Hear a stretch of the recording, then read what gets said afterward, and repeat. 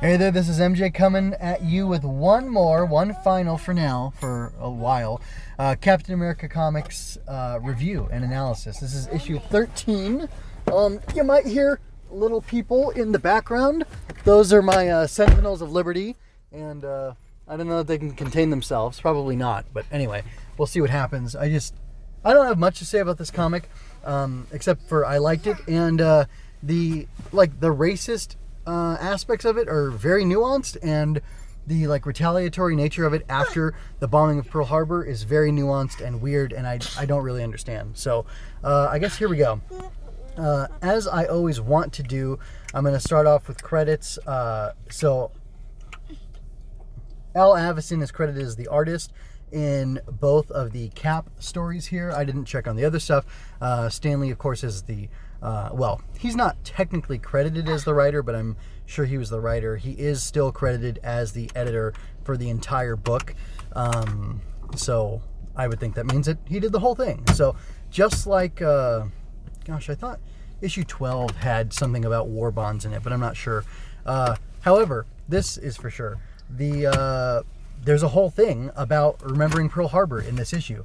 It's in the final message from Cap and Bucky at the end, which, by the way, the art on them looks way better than it did last time in their final message. So that's definitely a positive. And on the cover of the book, there is also this Remember Pearl Harbor seal. And I don't know, I wonder if this was on the All Winners and on Human Torch and Namor or Submariner, but I didn't check, but that would be interesting. But anyway, okay, so anyway, so it's very clearly a Pearl Harbor edition, and you know that cover has nothing. The main cover has absolutely nothing to do with the issue, except for that we're fighting Japan now, apparently. But I mean, again, I pointed this out to my eldest. Look at how animalistic and inhuman this Japanese military dude is. He's got the clawed fingers, but when they fought the Oriental Giants, and there's been other Oriental, more mystic type guys, they've had long fingernails and very thin wiry fingers and basically claws, and the fangs aren't typical on everybody, but it is interesting. And I don't remember the social political, I wasn't there, I don't know the social political stuff, but this Chinese princess is drawn attractively, I think. She's definitely fit, and this dude seems like a pretty the prince that the Japanese are trying to assassinate seems pretty nice, and he looks like an athletic dude, and Steve's about his size, and Steve, well, you know what he looks like, he's Captain America, he looks great. So I mean, they're a similar build and everything, but anyway, it's just interesting because then you've got this Japanese guy. I'm gonna do a spoiler here, he's not really Japanese, he's a white guy wearing a mask to look Japanese, which is why I've entitled my thumbnails So Much Yellowface, because there's 2 instances of yellowface, or maybe 3. Steve, in order to infiltrate where these guys are, puts on yellowface. He dresses up as the Chinese prince here, and you can see he dresses up as the Chinese prince, and he even wears a little Chinese mask that falls off of him when he's fighting the Japanese guy and reveals himself to him. Then in the second story with the lighthouse, the robber guy looks Asian in some of the images, even though he's blonde, and then he's also a dude wearing a mask and disguising himself, so it's kind of weird. A different time, the Sentinels of Liberty are not with me at this time, and I'm here to finish up this this Cap comic review. So a couple things, I listened back to what I had said earlier, and I still stand by all of it, except I want to clarify, when I say the Oriental Giants or Oriental people, I'm using the language of the day from that Marvel Comics used, that Kirby and Simon used, that Lee used, especially I believe that Oriental Giants was one of the first issues, and that was before Lee was on. I think he came on around, well, he was in 3, so it could have been him. I don't know for sure though, but allegedly Kirby and Simon were the big movers and shakers at first, as far as the writing's concerned as well on Cap, so you can pin that one on them. Anyway, so I'm saying Oriental because that's what was in the book. I do mean Asian. Of course I mean Asian. Ramen is top ramen is Oriental flavored. Furniture is Oriental. People are not. I mean, that's how I talk typically. I don't usually call people Oriental. Being a fan of Tokusatsu, a Japanese piece of media, I understand in anime too. Like, I understand there's nuance and that there's, Japanese people, Korean people, Chinese people, all sorts of other people. Like Pacific Asian type people are, distinct from, anyway, they're all distinct cultures and whatever, and I respect that. Just, I'm not very educated on them, which is why I might have sounded a little flippant about the Chinese and the Japanese here. But the point is overall, not like the truth of the matter of what they are, because this is all, slightly propagandistic. The point is, how did Lee and the Marvel creatives, mostly, Lee's going to shoulder the blame on this one, if it's bad or not. How did they regard these Oriental people at the time? Oriental folk or Asians. Like, I mean, they use slurs, they use slant eye. Bucky calls one of them that. One of the League of the Unicorn people that. Oh, and then like a Nippon backstabber or something like that, which, like, for those of you who do not know, Nippon is actually the Japanese word for Japan. So, anyway, like, I know a little bit, but I know enough to know stuff like that. But, like, I'm no expert at all, so I'm not pretending to be. But anyway, I just find it very interesting that, like, there's this way that the Japanese, like, they're monstrous, they're very evil, even though this guy's pretending to be Japanese. Like, this panel right here is hilarious. I'm pretty sure the guy in the green that Cap is going after, when his Chinese man mask is flying off, is... Man, that's kind of hilarious. Anyway, is the actual leader of the League of Unicorns, and he's an American dude. So, like, an American white dude went and, like, learned Japanese, and I'm assuming he spoke with a Japanese accent, and they were, like, he possibly even learned Japanese. Anyway, I can't even get into that, because that's, like, such a crazy level of, like, twists and turns and logical jumps that this white guy was pretending to be Japanese, and I think he was convincingly pretending to be Japanese, and the Japanese League of the Unicorn members, like, didn't mind. So it's almost like, it's like the opposite of white saviorhood. Like, you have this white guy, but I guess it was typical of the day, like Tarzan and what was the guy? It wasn't H.G. Wells, it was the other guy. Anyway, you had these ideas, Kipling, I think it was, you had these ideas of these, white men going into places and becoming, like, more native than the natives and better than them at their own thing. Anyway, I don't really care. It's fine, it doesn't bother me. I just think it's interesting how it brings a nuance. So, like, are the Japanese evil? Well, they bombed Pearl Harbor, so they're evil, and we're going to take it to them, we're going to, kill them en masse. But, like, is Cap actually fighting? Like, the henchmen are real Japanese men. They're authentic, they're, Nippon Honto. So, like, they're authentically Japanese men that he's coming after. And... by the way, I just said real Japan. That's all. That was not a slur. Holy smokes, there's guys on the street. Anyway, he said that anyway, it's just weird because, like, they're fighting, like, real Japanese thugs who are being manipulated, controlled by, like, Japanese, or like a white dude pretending to be Japanese, a white guy in yellowface. Cap's fighting that guy while in yellowface to infiltrate the base, which makes sense to me. But I don't know, it's weird. It's a weird situation. And, like, again, I think I had said the phrase soft pedaled, or the word soft pedaled, like, it's like the hate against Asians or Orientals is soft pedaled, and almost like Lee, because he seemed like he was always like I don't want to say progressive, I want to say, like, well-rounded, like, reasoned guy. It's like, hey, the Japanese may have bombed us, but the Chinese are our friends, and the Chinese are our allies, and the Chinese have been victimized by the Japanese, which is true historically. The Japanese did terrible things in military campaigns to China, but, like, all nations have done evil in war against each other, so I'm not lionizing and demonizing anybody in particular. It's the truth. It's the truth. Anyway, war is a terrible thing, which is why you should stop voting for politicians who want endless war. Who do I mean? Both of them, okay? All of them want war! And I know it's ironic that I love Captain America, and I've been thrilled and excited by all these Captain America comics when he's, like, pro-war propaganda, but the thing is, he's not all about war, and that's the weird thing. But anyway, that's a bit of a tangent, so I'm sorry for that. Are you wondering, good golly, what are you yelling about? Look, war is the most anti-freedom thing. To me, Captain America, this is what he represents. He represents freedom. He represents the strength to exercise freedom. He represents, like, justice. And true justice is kind of like in this, treating people as individuals. The Chinese are treated differently from the Japanese. This American man who turns out to be the traitor to America, for Japan or whatever, with the League of Unicorns, he is not covered by the fact that he's a white American man, who's also probably cisgender.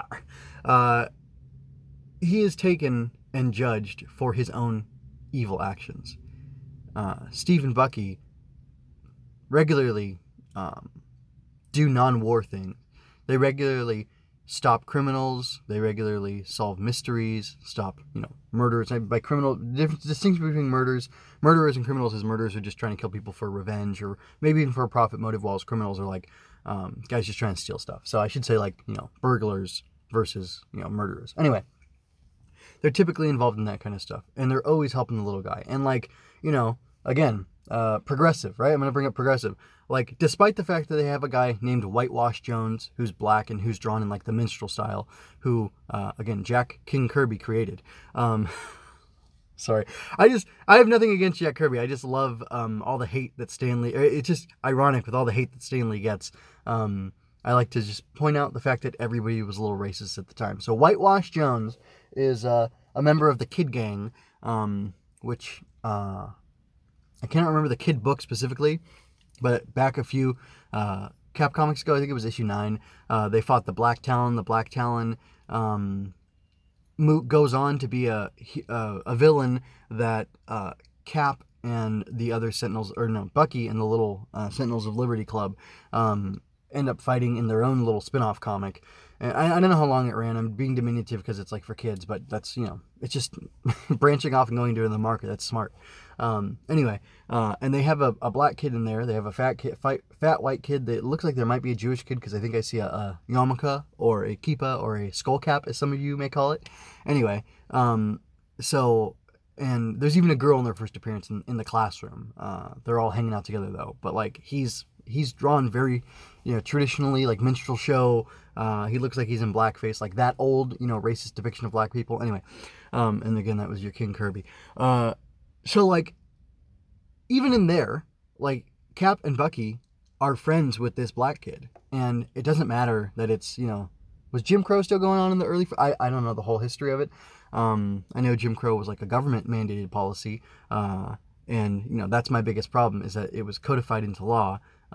Socially people can be jerks, but you don't have to associate with it. Anyway, I'm getting off into a whole big tangent, but to me, Captain America stands for the opportunities for freedom and all those things, just like America. I don't hate America. Some people I know, I was having a conversation over the weekend, and they was man, I wish, it's too bad you hate America. And it's I don't hate America. I like what America stands for. I like the idea of the freedom and the liberty and all these things. But the fact that we're in a blood-soaked empire, really bothers me. And I'm not saying Cap's to blame for that. Woodrow Wilson's to blame for that. FDR entered the Japanese, big Mr. Democrat, Republic, or, they're all the same thing anyway. Nationalist is more the problem. Anyway, so while, it's ironic that this came out here, right? And the Japanese are, seen as evil, but the Chinese are seen as good. But we, the Chinese as a class, there's a bunch of laws actually that were drafted, this is the law, the government doing it, that were drafted to ostracize the Chinamen who came over and built the railroads for us, or for the United States, I should say. I wasn't here at the time. Come on, you can't blame me. None of my ancestors were. We were all, in other places. Senegal, Puerto Rico, Mexico. Anyway, it's just, there's constant legal, the more powerful the legal apparatus is, the more nimble it is at oppressing certain people at the behest of the majority of the people, even a 51% majority, which is why it's something to be careful about, and freedom should be jealously guarded. And I don't know why I just went on that tangent. I guess I was talking about nuance, and I appreciate the nuance that's used here, and how it's not all Asians as a group should be massacred. That's not what Cap isn't I'm going to kill all Japos and, Chinamen too. It's, hey, these Japanese guys right here in the League of Unicorns are bad. And the cover, of course, shows Cap, socking Hitler in the face, socking a Japanese general, who I don't know who that would have been, in the face. And I just think that's interesting. That even though there's that direct nationalist thing, there's also this other element, this other side of it. Like, look, not all Asians are bad. Come on, guys, the Chinese are our friends, which I've said before, so I'll stop belaboring that. I also love that in this issue, we get to see Cap rocking that shield on his back, which is one of my favorite things about Captain America. You know, we see the depiction of it in the movies, and I guess that's where, like, it's in motion. So you see him throw the shield and then slap it onto his back. That's super cool. I never understood how it is accomplished in the movies. You can see here that Cap has like a strap around his chest, his broad, muscular chest. And like that's a neat idea. That's super simple. But like, was it because he was going to be disguised? I kind of think so. Because this is poison on the beam of the ceiling. Yeah, so this was Cap in disguise. There was a fight. I think he like turned out the lights and then he jumped up to the top. Yeah, he breaks the lantern and then he jumps up to the top. So while he's disguised as the prince, the Chinese prince, he has the shield on his back. It's covered up by the robe, and then he's wearing it there. You know, he keeps it on obviously, and then he even drives.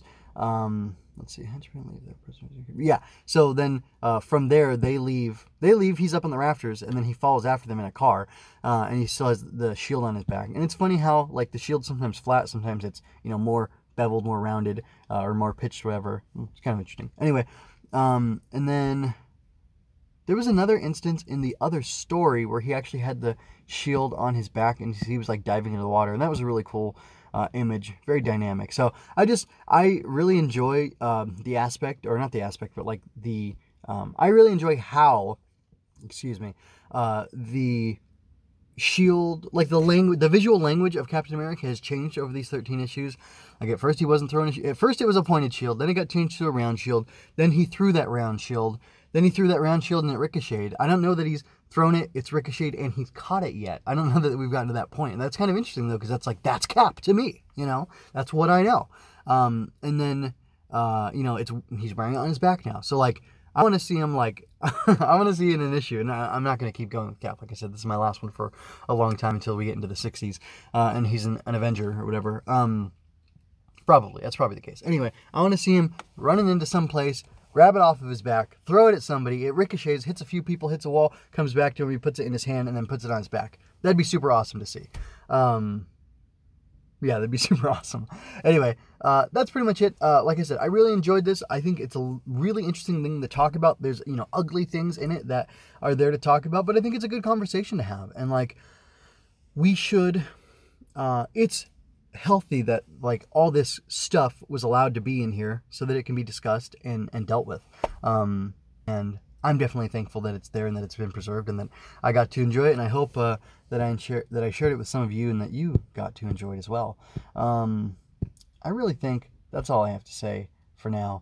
So yeah, I'm gonna go ahead and get out of here. I'm gonna remind that not only am I a podcaster, but I'm an artist and a writer. I have art up on, from Tokutember, which you may not care about if you're just into comics, but Tokusatsu's Japanese live action stuff. It's basically superhero-y things, but it's like a slightly different ethos and aspect to it. It's all live action for the most part, even though some Tokusatsu stuff has been turned into manga, which is Japanese comics, and then eventually anime, which I hope you know what that is.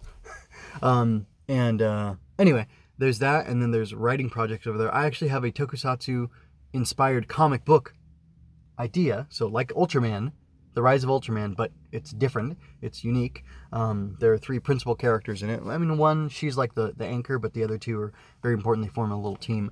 Like I have that, and I have some children's books that I'm writing. One of them is actually about superheroes. It's like an anthology capturing all these superheroes that I created into one book that I'm querying, I'm working on getting that done. So anyway, point is, you can go to mjmunoz.com/stc to find the whole list, chronological list of all the reviews that I've done for Swinging Through Comics, and I'm going to try very hard every time I do a new one to post that one at the very top of the page. So if you just want that, you can get it right away. And then there will be the thumbnail, and then under that will be a link that opens you up to the show notes for that actual page and the post where the audio lives, and there's even a link to the video there. And then down the list on that STC page, there will be all of them in chronological order, and with just the episode title and number listed, or it'll be STC 1 through, what are we at, 47, 48. So anyway, that's all there for you to check out. So please go ahead and do that. You can also check out mjmunoz.com/support to see the different ways you can support me and help me to grow and to fund projects going forward.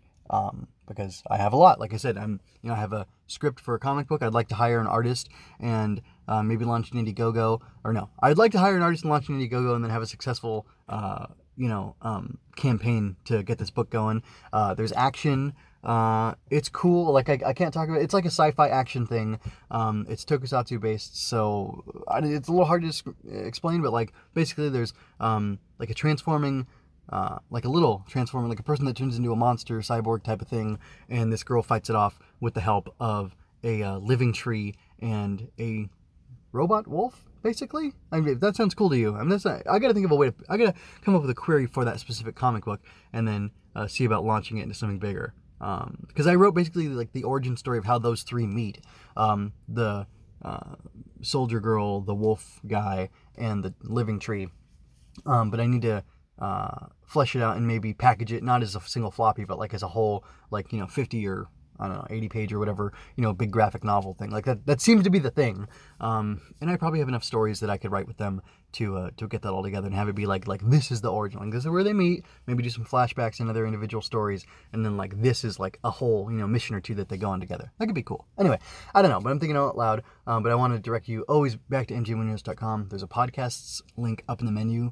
You can click on podcast, and then you can find Swing Through Comics or any of my other stuff. I talk about Star Wars. I'm going to be talking about Mandalorian soon. Actually, after this goes out, Swing Through Comics, the channel, the YouTube channel for Swing Through Comics is going to be all Mando for a while. And then the audio feed, if you want to follow up on the Mando stuff, isn't going to be Swing Through Comics. It's actually going to be FO for Fully Operational. So you can find that over. It's my Fully Operational Star Wars analysis.